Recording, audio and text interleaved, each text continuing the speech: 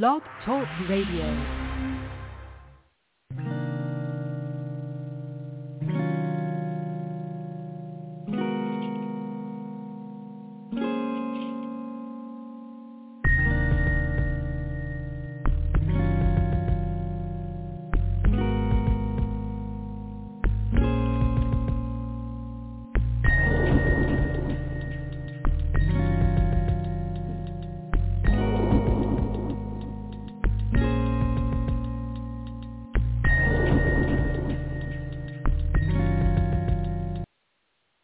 Well, good morning and welcome to A Sound Heart Radio. We want to give God thanks for this day. This is the day that the Lord hath made. Let us rejoice and be glad therein. I want you to note that every day that you and I experience, and if the Lord calls us home before the snatching out of the church, we will be with him.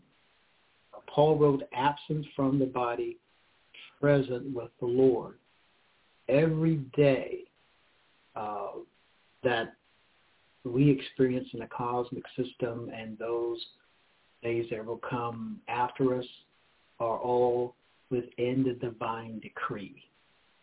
Nothing happens, nothing exists outside of the divine decree. The divine decree of God is eternal.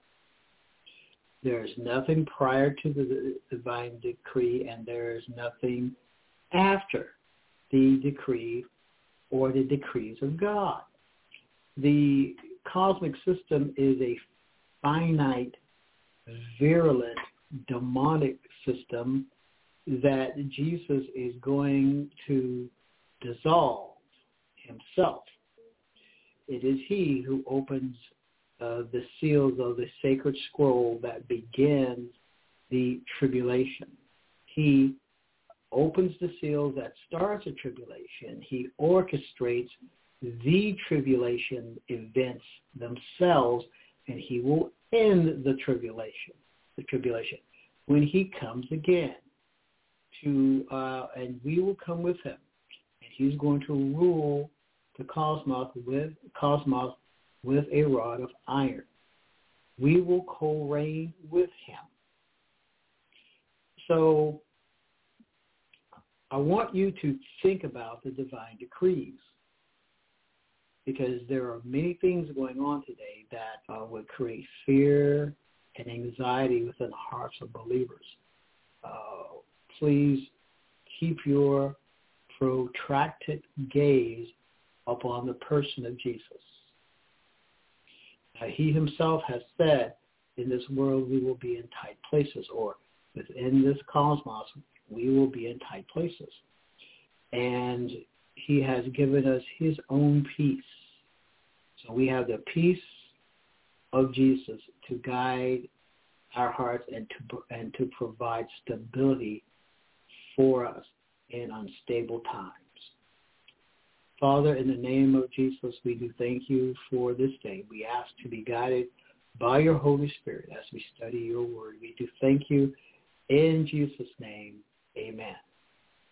Now, before we go to 1 Samuel chapter 1, I want to read to you from the Gospel of Matthew. I want to read from Matthew chapter 7, verses 24 through 27. Matthew chapter 7, verses 24 through 27. And these are the words of Jesus himself.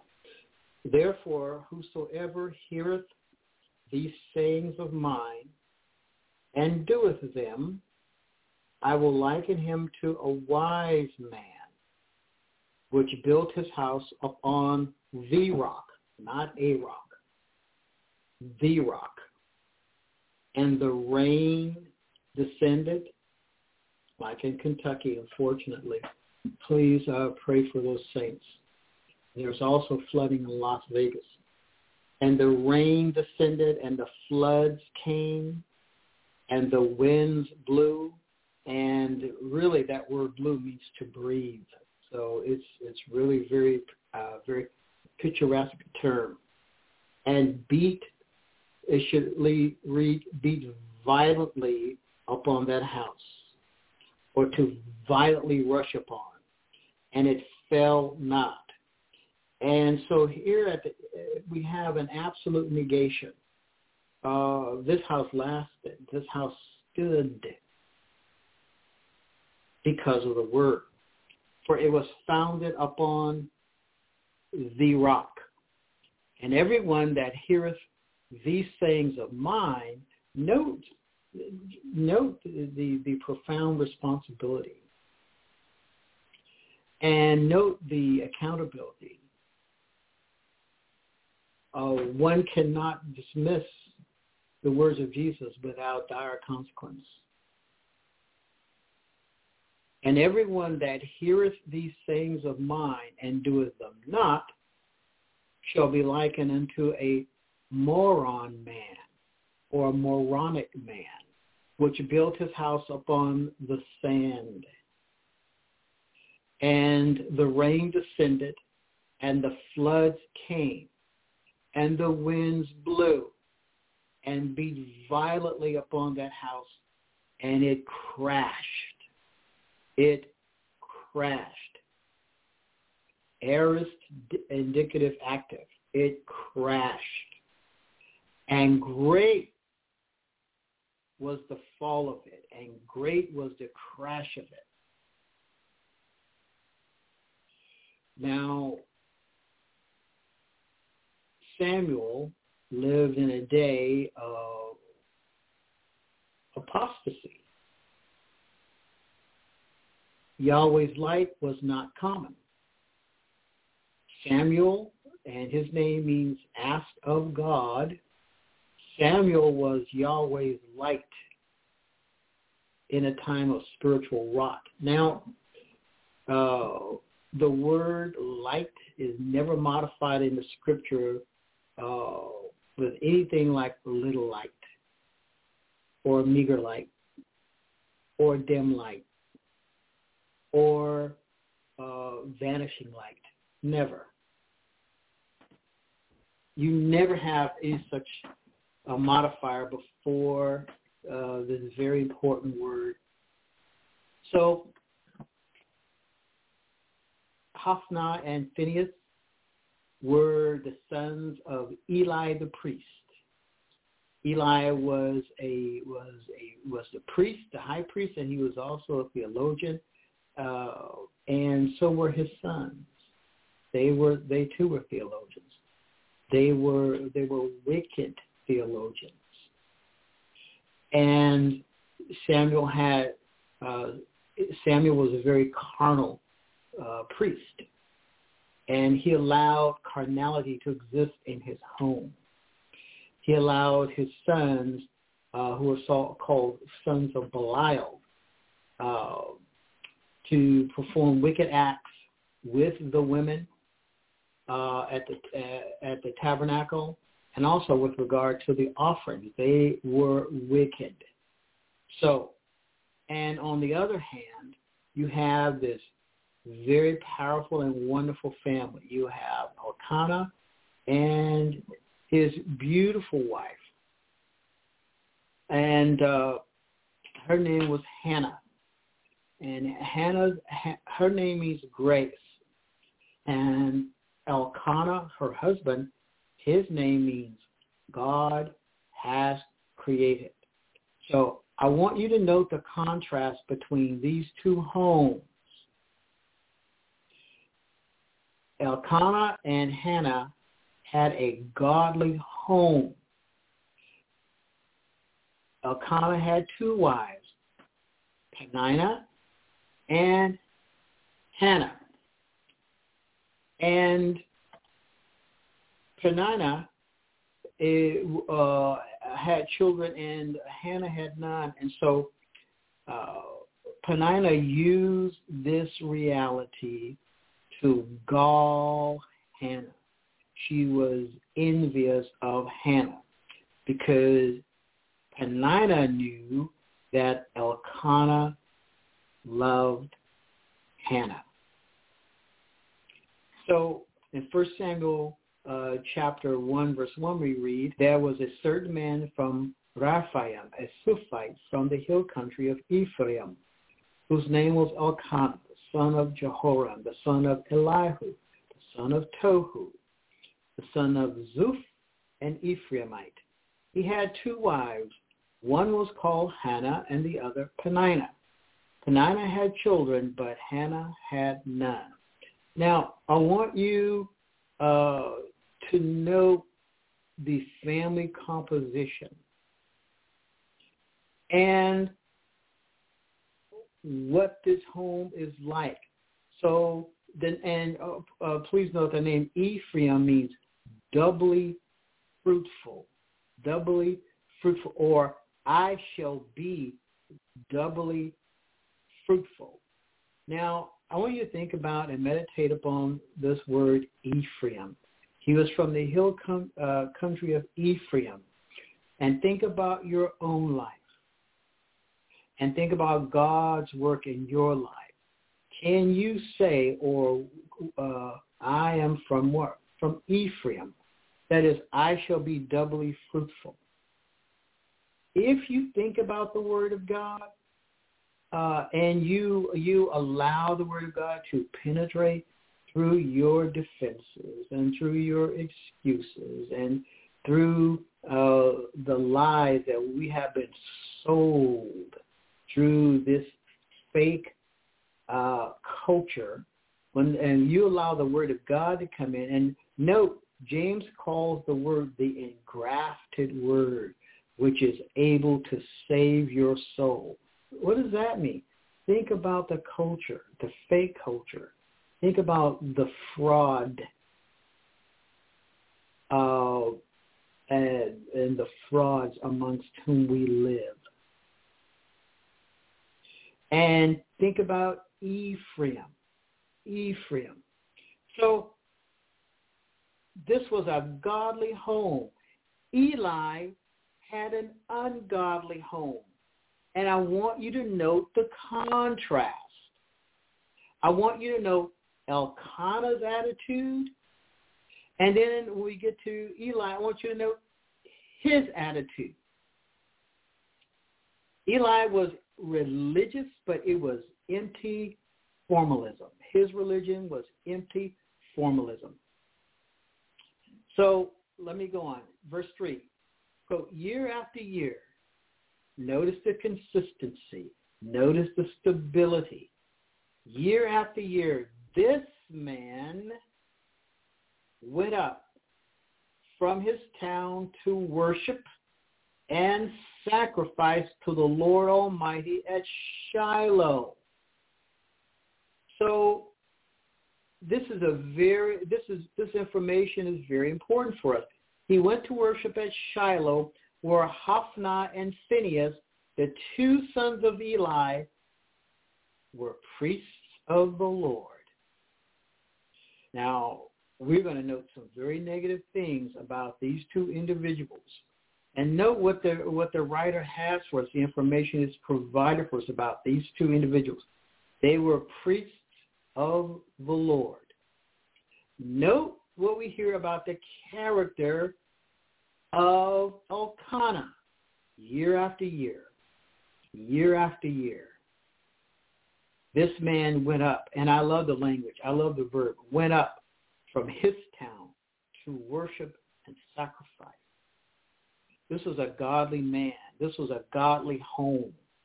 And because he was devoted to the Lord in this manner, his home had the foundation, that is that rock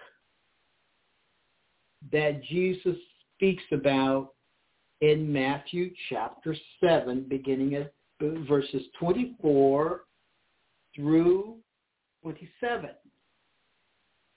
Therefore, whosoever heareth these things of mine and doeth them, I will liken him unto a wise man, which built his house upon the rock. Elkanah is the wise man. So, verse 4 of 1 Samuel 1, quote, whenever the day came for Elkanah to sacrifice, He would give portions of the meat to his wife Peninnah and to all her sons and daughters. So Peninnah was very prolific with children. But to Hannah, he gave a double portion. Don't you know, Peninnah knew this. She saw this. She observed this. She carefully observed why her husband did this. But to Hannah, he gave a double portion because he loved her. And the Lord closed her womb. And because the Lord had closed her womb, her rival and kept provoking her in order to irritate her. So, Hannah is a godly woman. Her husband loves her. But in the divine decree at this time, her womb was closed. She could not have children. And so Peninnah used this reality against Hannah. In her short-sightedness, she used this reality in order to do what? To hurt or to provoke, literally, to provoke to anger. And so, verse 7, we read, this went on year after year. So, verse 3, year after year, Elkanah goes, what? From his town to sacrifice to the Lord Almighty, to worship and sacrifice. And then in beginning of verse 7, we read what? This went on year after year. And so God did not remove Peninnah from Hannah's life. Just like God did not remove Saul from David's life. But this was only for a period of time. God let Jacob be under his uncle Laban's tutelage for a certain period of time.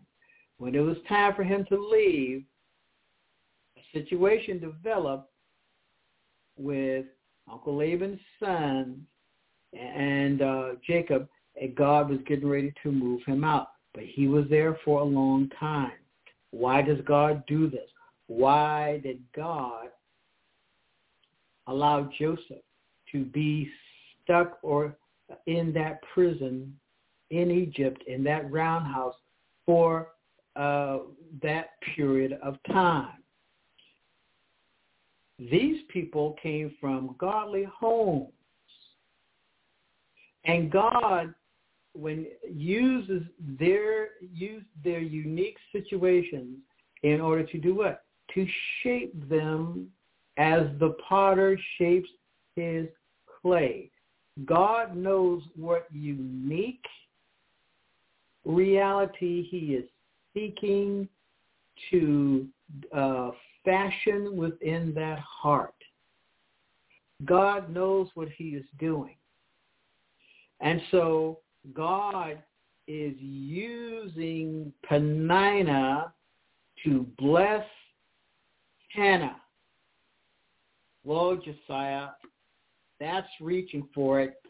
I don't see in the text where Hannah believes that Peninnah is a blessing in her life. Read very carefully. Now, when we think about the immediate situation, no, it's not there. But when I think about Saul and David, I realize that God used Saul to slay the Saul that was in David's heart. Now, Hannah is in a unique position.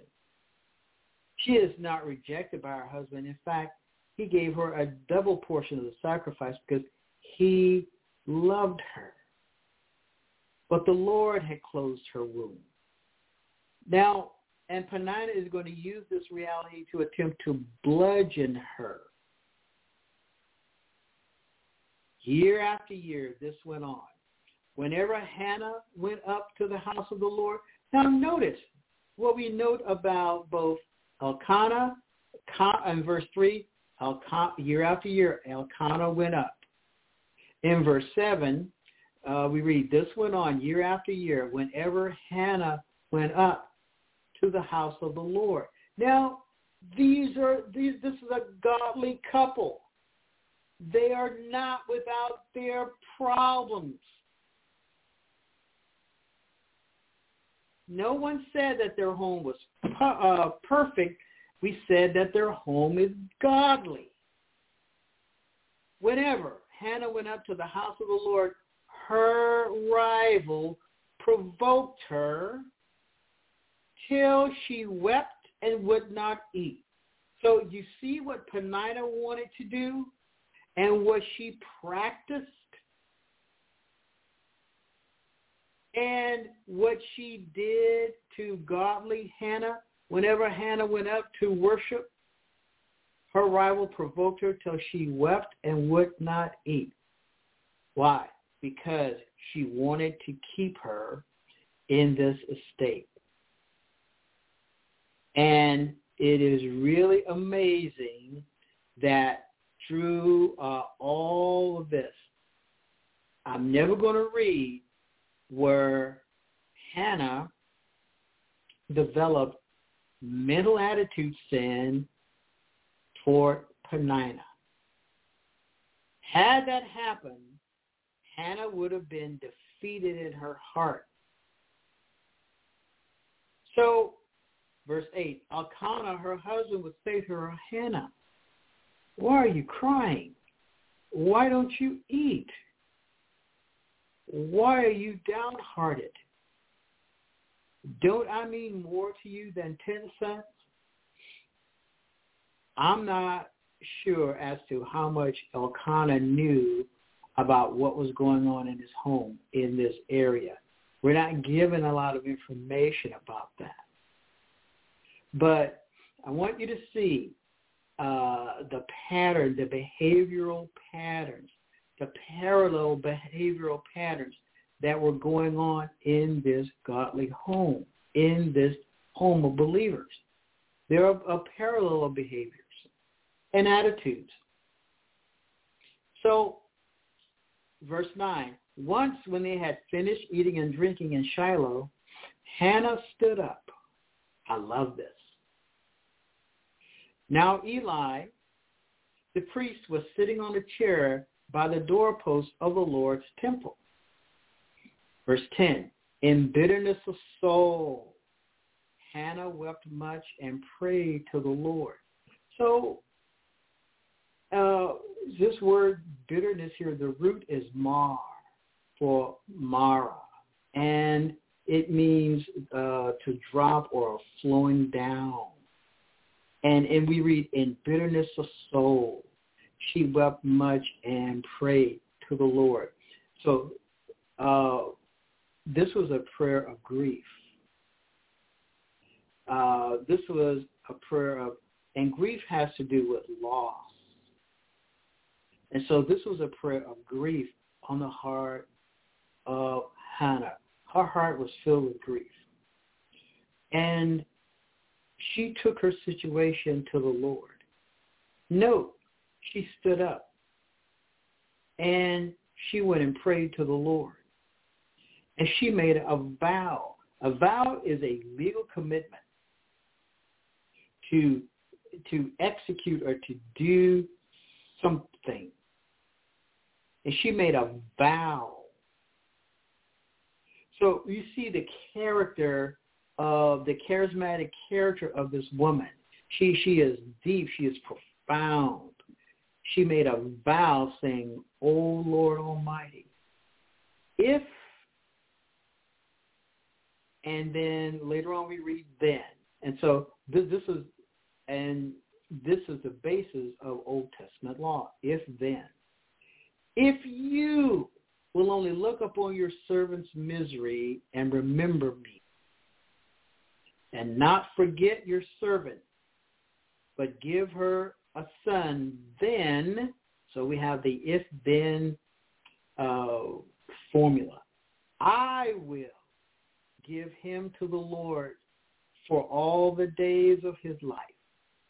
And no razor, he will be a Nazirite, and no razor will ever be used on his head. Nazirite, from the root Nazir, our Lord Jesus. This root has to do with him also. And as she kept on praying to the Lord, no, she kept on what?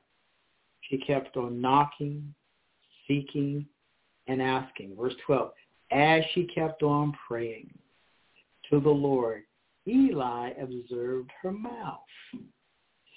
Now, notice where his attention was directed. Hannah was praying in her heart, and her lips were moving, but her voice was not heard. She was really hurt. And Eli thought she was drunk. So this is Eli's preemptive diagnosis of this situation. And it's really interesting to me that he was able to turn his keen observation upon Hannah's situation, and without talking to her, he was able to conclude she was drunk. And so from his preemptive diagnosis, his assumption about what was going on, this is what he says to her. How long will you keep on getting drunk? Get rid of your wine. How long will you keep on getting drunk? Get rid of your wine. Now, I want you to really think about his words and why I entitled this message, Samuel was Yahweh's light in a time of spiritual rot. The high priest, as goes the priest, so go the people. This is for Samuel 3:1. Quote, the boy Samuel ministered before the Lord under Eli. In those days, the word of the Lord was rare. There was not many vision.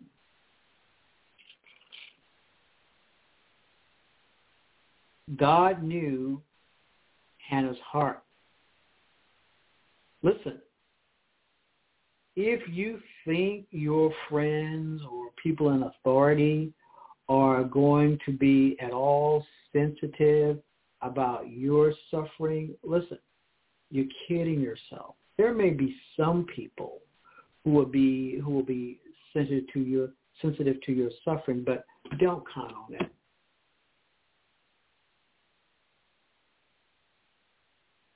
Understand that there are people who celebrate when you're hurt.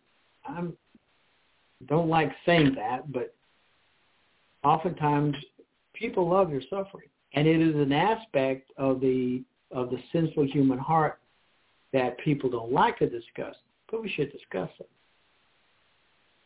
How long will you keep on getting drunk? If someone ever accuse you of something, of some sin, or something going on in your life, and they preemptively come to you in this manner, if you live long enough, it's going to happen. So this is what Hannah says in verse 15. Not so, my Lord. Hannah replied, I am a woman who is deeply troubled. I have not been drinking wine or beer. I was pouring out my soul to the Lord.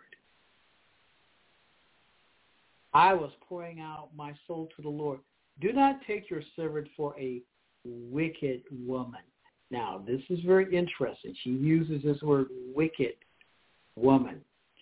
And it means to be a person of worthlessness. Now, God will call Eli sons of worthlessness. Hannah is prophetic. She is prophetic.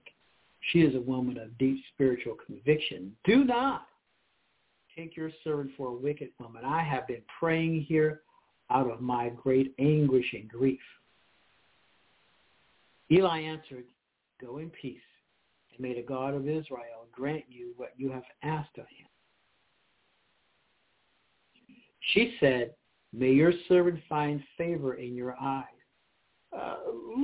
Look at her heart. In other words, change your attitude toward me and my situation and my circumstances.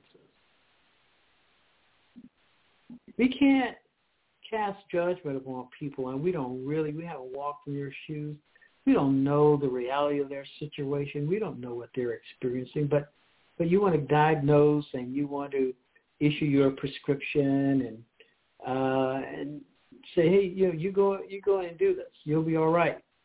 And she says to him, may your servant find favor in your eyes. That is, change your attitude toward me. And she went her way. And notice, she brought before the Lord what was on her heart, and she left it with him. And here was her turning point, where we read, Hannah stood up. That was her turning point. Verse 9. Hannah stood up. Then she went her way home. She went her way, ate something she had been unable to eat, her depression, and her face was no longer cast down. I love these words. Her face was no longer cast down. And so it literally reads, and her face was the same face no more to her. Why? Why not? Once again, and her face was the same face to her no more. Why not?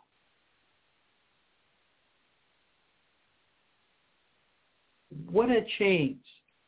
She had given it to the Lord. She had given everything to him. And notice, her prayer was not to have God remove her enemy from her life. Her prayer was not, Lord, do something to my enemy, because this is what my enemy is doing to me. She was a godly woman. She was not selfish or self-centered. She asked for a son. So you see what was primary in her life. Verse 19, early the next morning they arose and worshipped before the Lord, and then went back to their home at Ramah. This was a godly family. This is a godly husband and a godly wife. They got up early, and then when they went home, we read what? Elkanah knew his wife had changed. His wife knew that she had changed. Elkanah lay with his wife, and the Lord remembered her. So in the course of time, Hannah conceived and gave birth to a son. She named him Samuel, saying, because I asked the Lord for him. This is beautiful.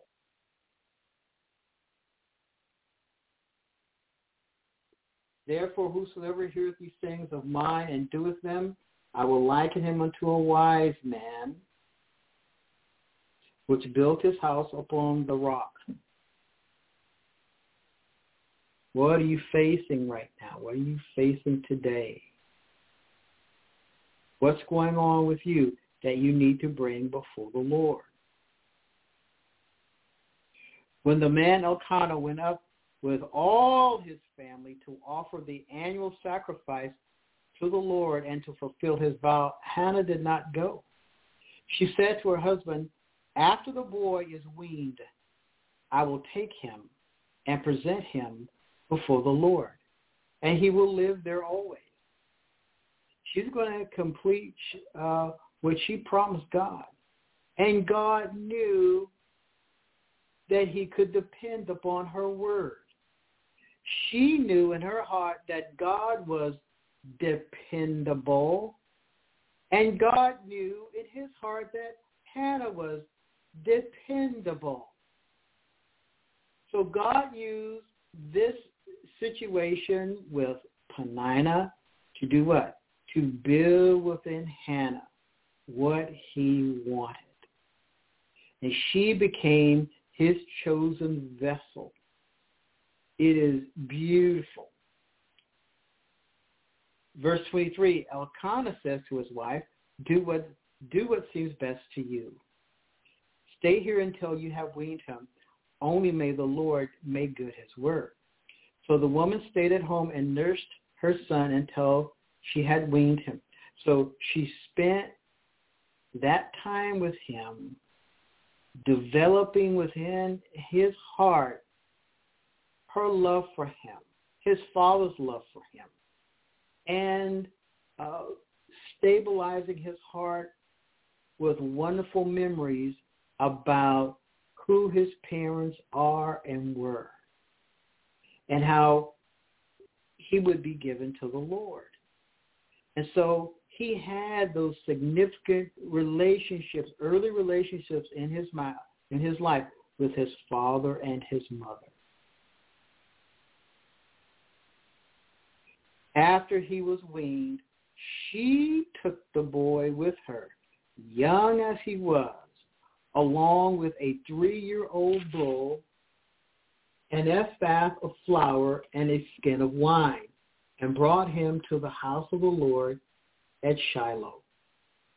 When they had slaughtered the bull, they brought the boy to Eli, and she said to him, this is his mother speaking his words into his heart because he trusted her. She said, as surely as you live, my Lord, I am the woman who stood here. Hannah is speaking to the Lord. As surely as you live, my Lord, I am the woman who stood here beside you praying to the Lord, speaking to Eli. I prayed for this, and the Lord has granted me what I asked of him. So now I give him to the Lord for his whole life. He will be given over to the Lord. And he worshiped the Lord there. This is Samuel's wonderful mother. And we see her beautiful heart at work in his life. No one, people may attempt to downgrade the hard work of mothers and what a real mother is. Or in their silliness, they will say, well, we can't define what a woman is. Here's a mother. Oh, people want to eradicate and get rid of mothers, and they want to create babies raised in plastic wombs. But look what the Lord has made. Look what the Lord has done. And look at the power of prayer. In chapter 2, we have this powerful prayer of his mother. Then Hannah prayed and said, my heart rejoices. And these words are in what we call the Cal Perfect in the Hebrew. My heart rejoices in the Lord. In the Lord, my horn is lifted high. And the word horn here, horn is used symbolically in Scripture to represent power. And Hannah's deep. In the Lord, my horn is lifted up. And the word we have capital L, capital O, capital R, capital D for Lord. In the Hebrew, it is Havah. Havah. It is to become. My mouth boasts over my enemies, for I delight in your deliverance. My mouth boasts over my enemies. Now, she brings, as she talks about what? She doesn't mention her name directly. My mouth boasts over my enemies. 9. For I delight in your salvation, your deliverance. There is no one holy like the Lord. There is no one besides you. There is no rock, our God. Here, rock means a cliff or a rocky wall. Do not keep talking so proudly, or let your mouth speak such arrogance. For the Lord is a God who knows. Man, she's going after her enemy. Let not your mouth speak arrogance. And then she goes on, she says, and by him deeds are weighed. Now, if you've noticed, Peninnah disappears from Scripture. Little or nothing else is said about her ever again. Her temporal witness wanes away, and Hannah's horn is exalted. Do not keep talking so proudly, or let your mouth speak such arrogance, for the Lord is a God who knows, and by him deeds are weighed. Man, she's deep. The bows of the warriors are broken, but those who stumbled are armed with strength. Now she's talking about herself. The bows of the warrior. And notice, this is spiritual warfare. See, spiritual warfare in her home. This is spiritual warfare. This is what it looks like. But those who stumbled are armed with strength. Remember, earlier she talked about her horn. Now she talks about being armed with strength. Those who were full hired themselves out for food.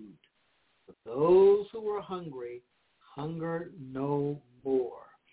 She who was barren has borne 7 children, but she who has had many sons pines away. Oh, listen. Listen to what is going on here.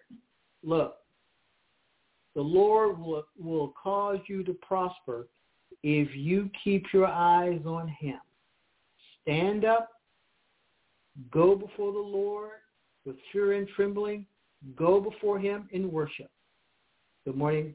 My name is Dr. Josiah Rich, and God bless you.